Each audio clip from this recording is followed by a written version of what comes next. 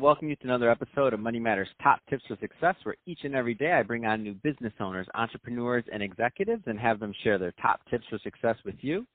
My name is Adam Torres. You can follow me on Instagram at AskAdamTorres to keep up with my book releases, book tour schedule, signings, all that other good stuff. Always love to connect with you there.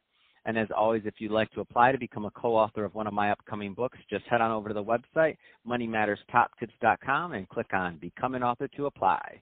All right, so today I have Bo Berman on the line, who is a news reporter and also a video journalist over at Spark.com. Bo, welcome to the show. Hey, Adam, thanks a lot. It's great to be here. So I'm excited to get more into what you're doing over at Spark.com. But before we do that, let's get a little bit more into your background. So how did you really get started in your career as a reporter and doing all the TV work you've done?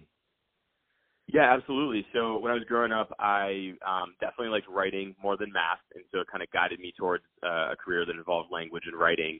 I initially wanted to be an ESPN SportsCenter anchor back in the 90s. They used to rerun the SportsCenter episodes all day, and I watched those and loved sports. So I thought that's what I was going to do with my life.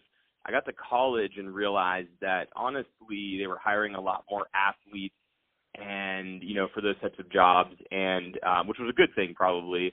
And also realized that I really liked investigations and digging in depth into things and kind of uncovering things. So I sort of switched gears and I took my first job I went to Penn State University, majored in broadcast journalism, and then ended up packing up my Toyota Camry with my dad and driving from Pittsburgh, Pennsylvania after graduation all the way down to Odessa, Texas. And I took my first job down there with the CBS television affiliate, KOSA TV, CBS 7 News.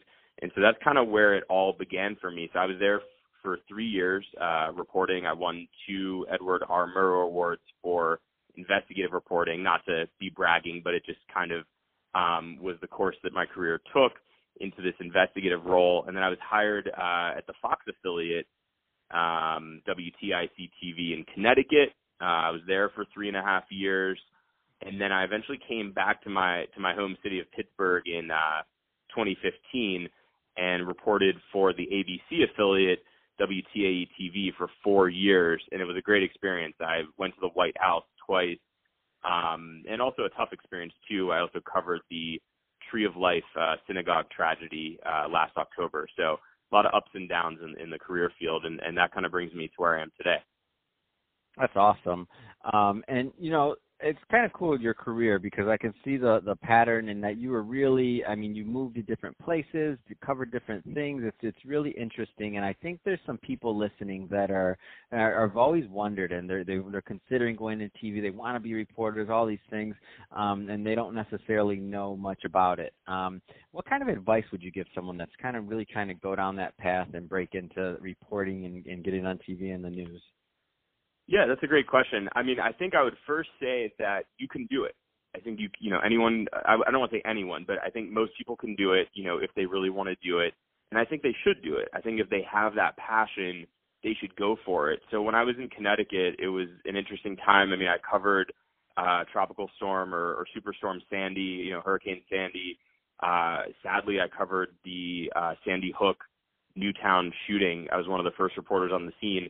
But I also taught, on a more positive note, I taught a graduate journalism course at Quinnipiac University in Hamden, Connecticut, and we had students there who were coming from the banking industry, and it just wasn't the right fit for them. And so they were maybe in their mid-20s, some of them were in their 30s, some even older, and all great people who were just looking to maybe make a career switch. So they were getting this master's degree in communications or journalism, and they had to take my course, which was putting together a video news report, very news focused.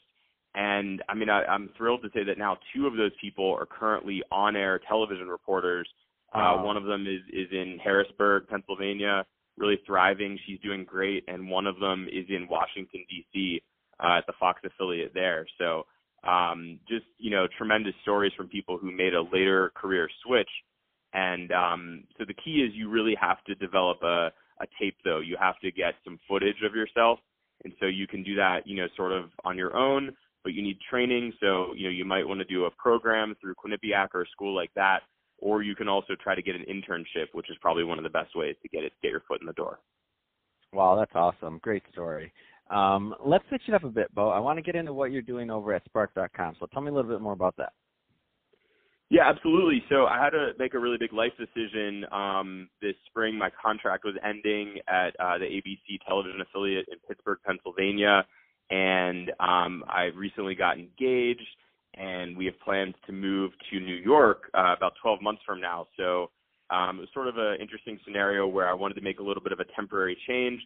So I actually find myself working for a school district right now, a local school district, after 11 years as an on-air television reporter, because my contract was up and it was kind of a tricky situation of being, not the station wasn't exactly agreeable to have me there for one more year. They wanted more long-term commitment. I couldn't really give that, so I took this opportunity. It's been fantastic so far. So I'm working in a school district, 9 to 5, helping them start a digital media program, which has been very rewarding. And then I'm also a reporter for Spark.com, which is an amazing website. It's SPARKT as in Tom.com, and it's all positive news stories. So it's all stories that will make you feel good, stories about fundraising, stories about the good things happening in our communities.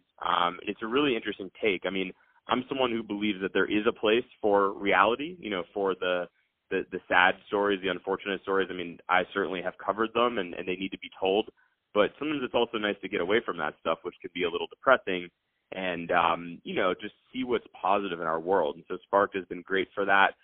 In fact, I have a story coming out Monday on Spark.com about a great program in Pittsburgh where college students are basically taking, those vehicles you would drive around when you're a kid, what were they called, the Hot Wheels or like the Barbie cars? Yep. Mm-hmm. They're basically taking cars like that and modifying them and donating them to children with special needs so that they have the accelerator button right on the steering wheel, and they can get around because there's sort of a gap there where those kids cannot get scooters and things at that age whenever they're 2 years old. Insurance doesn't cover it. So it's a really neat story coming out on Monday. Oh, that's awesome. So, Bo, if somebody's listening to this and they want more information or to connect with you, what's the best way for them to get it? Yeah, absolutely. So I'm all over social media. I'm on Instagram. It's just at Bo Berman, BeauBerman. I'm big on Twitter, love Twitter. It's at Bo Reports, BeauReports. My biggest following's on Facebook, which is Bo Berman TV, Facebook.com/Bo Berman TV. And I'm also trying to develop a YouTube channel. So I'm YouTube.com/Bo Berman. Fantastic. Well, hey, Bo, I really appreciate you coming on the line today and sharing more about your background and all the great work you're doing over at Spark and in your other endeavors. So great stuff there. And to the audience, as always, really appreciate you tuning in.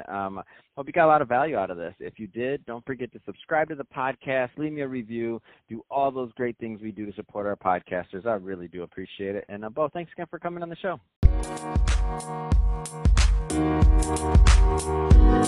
Thank you.